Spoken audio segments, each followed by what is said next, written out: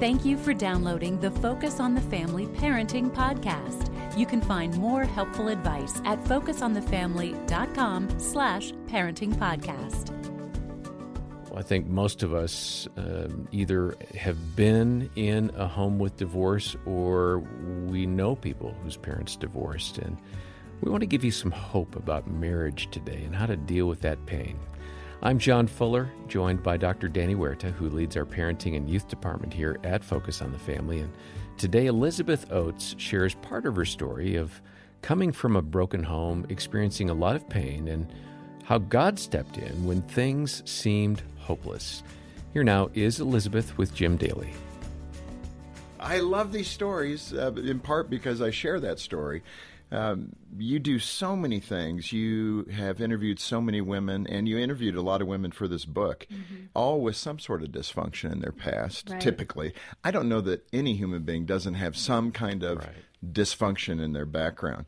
But what kind of things did these women that you talked to deal with, kind of to give our audience a general idea of those responses? Sure. I like that you point that out, that many of us have some level of dysfunction. It's hard to admit, though. It is hard to admit. We don't like to think of ourselves as dysfunctional or our families as dysfunctional, but that was one of the reasons I wanted to include other women in this book, was to show the range of dysfunction, because it can be anything from maybe your parents were overly critical, or there was some sibling rivalry that never healed. And so it can be on that end of the spectrum all the way to, what we think of dysfunction, more like addiction or abuse or abandonment. I mean, as I read your story, divorce is so prevalent. Yeah. Speak to that description of your own family and why divorce was so constant in your family tree. Yeah, I grew up thinking that divorce was normal, that you would get married and you would have some kids and then you would get divorced. And that was just the normal pattern of life. That's what you thought of as normal. Exactly, yeah. Now, why? Because every grandparent I had was divorced. So I grew up with 4 sets of grandparents. And even then, they usually divorced a second time. Every aunt and uncle I had was divorced and either single or remarried. Even now, as an adult, I have a cousin that's divorced, and so I was just surrounded by it. I had, some of my mom's friends were divorced, and so most of my friends' parents, were divorced. And so it was just kind of this culture that I was raised in. And I think I tell this story in the book. I was probably second grade, and I was at a friend's house, and her dad came home, and her little sister ran up to him and was like, just that, "Daddy," and ran into his arms. And I remember thinking, that is so strange. Like, why is her dad coming home after work? And then I remember thinking to myself, oh, that's right, her parents have to stay married because he's a pastor. And I just thought, like, that was just part of the deal. Like, he was obligated to stay married because he worked at a church. But I thought everybody else gets divorced. Your dad left when you were 2. Right. What do you remember about him? And did he stay a constant in your life, or was he gone? Yeah, I don't have a lot of positive memories about him. I do remember that this is back in the 80s, so big divorce boom in the 80s with that generation of parents. And that was back when the courts would mandate that kids had to spend every weekend with their non-custodial parent or every other weekend. And I think we were ordered to spend every other weekend. My brother was 4 years older, and so he was 6 when my parents divorced. So he had more of a relationship with my dad, and he wanted to go spend weekends with my dad. I did not. I remember leading up to those weekends having nightmares, stomach aches, just being very fearful. I remember being at his house and a lot of neglect, it was just a really unhealthy situation. He remarried and had 2 stepchildren, and I just remember just being very fearful. And when I would go, just a lot, like I said, a lot of neglect. Well, you had the one story that, again, I resonate with so much of your story, but the one that caught me was going to your dad's, and I think they kind of plopped a mattress down for you. Oh, yeah. I mean, no pillow, no blanket, and just kind of left you there. Yeah, at one point when I was 8, we'd moved across the country. And so at that time, then the court said, well, now you have to spend summers at your dad's. So we flew across the country to spend the summer with him. And our first night, we were at this new house. And I think every time we went to visit him, he was at a new house, new neighborhood. So everything was always very unfamiliar. And I think that also led to my fears and insecurities around him.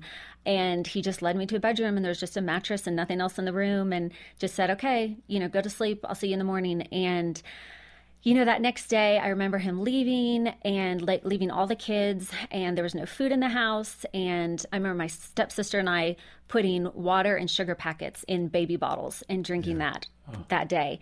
And he got home that night at like 10 o'clock at night and had Taco Bell for us. But those were the kinds of situations that I remember with him. Looking back now as an adult, I know that, he was a drug addict and he was an alcoholic. And so he was dealing with his own demons and just was not able to parent us from a healthy place.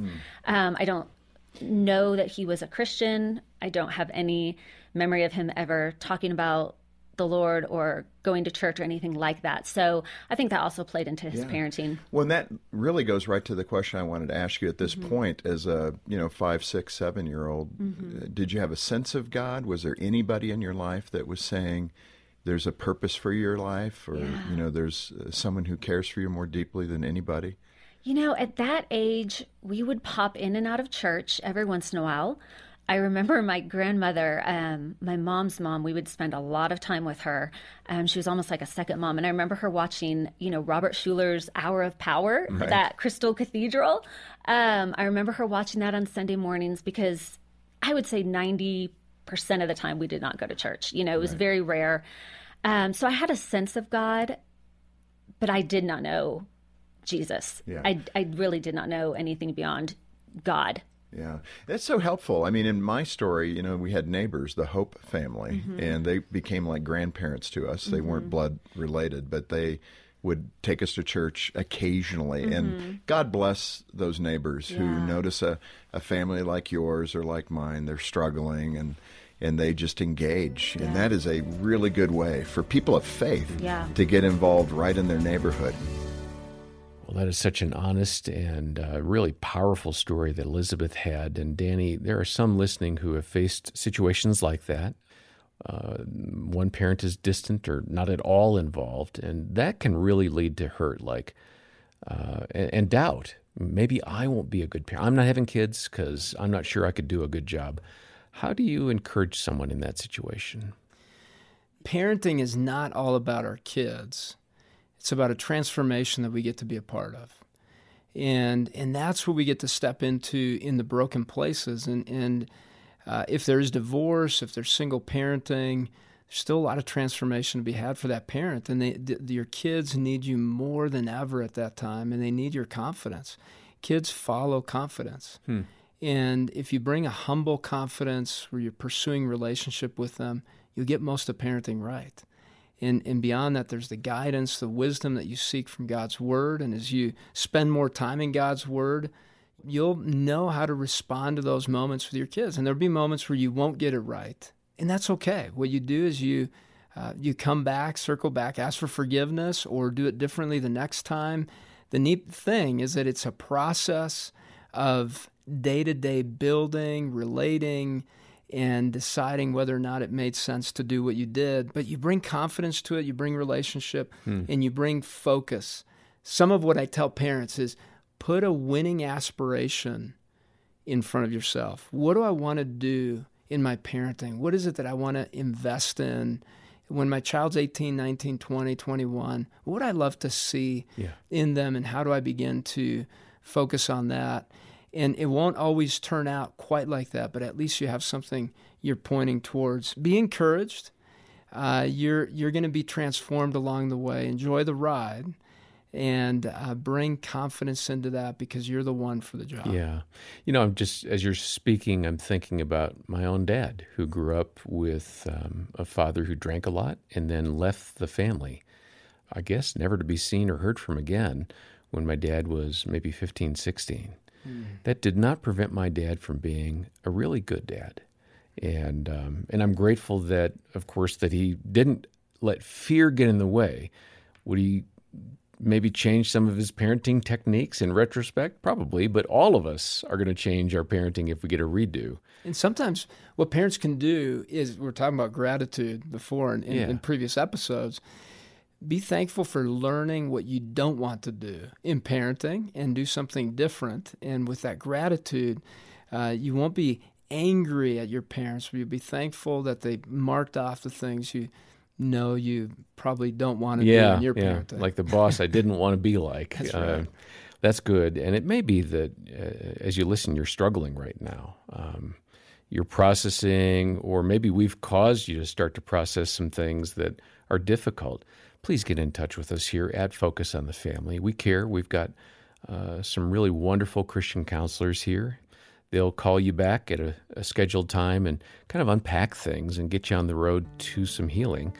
Our number's 800, the letter A and the word family. And then we do have copies of Elizabeth's book, Mending Broken Branches, which we'll send to you for a donation of any amount to the ministry today. It's our hope that you'll find some healing through these resources and other things we have to offer. Details are in the show notes. And we'll continue the conversation with Elizabeth next time. On behalf of Dr. Danny Huerta and the entire team, I'm John Fuller, and this has been the Focus on the Family Parenting Podcast.